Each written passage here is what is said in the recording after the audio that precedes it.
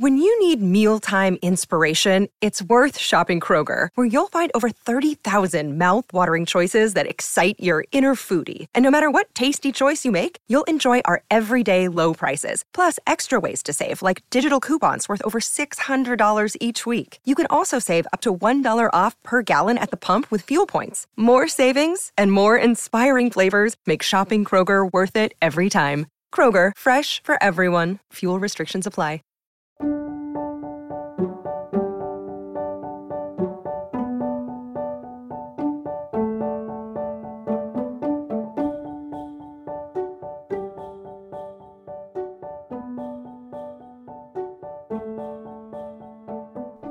Hello everyone, welcome to Revived Devos.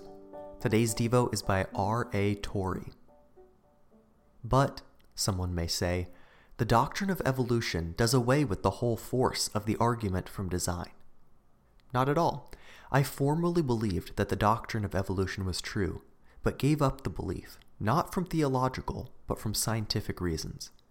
Because it was absolutely unproven. There is not a single proof of the hypothesis of evolution. People talk about the missing link, but they are all missing. There is not a single link. There is not a single place where one species passes over into another species. There is not one single observed instance of the evolution of a higher species from a lower. Development of varieties there has been, but of evolution of a higher species from a lower, not one single case.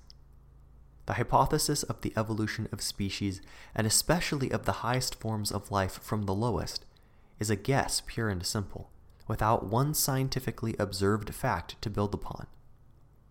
But suppose the doctrine of evolution were true. It would not for a moment mitigate against the argument from design. If there were originally some unorganized protoplasm that developed into all the life forms and beauty as we see them today, it would be a still more remarkable illustration, in one way, of the wisdom and power of the Creator. For the question would arise, who put into the primordial protoplasm the power of developing into the universe as we see it today? It would take a more wonderful man to make a watch hand which would develop into a watch than it would to make a watch outright.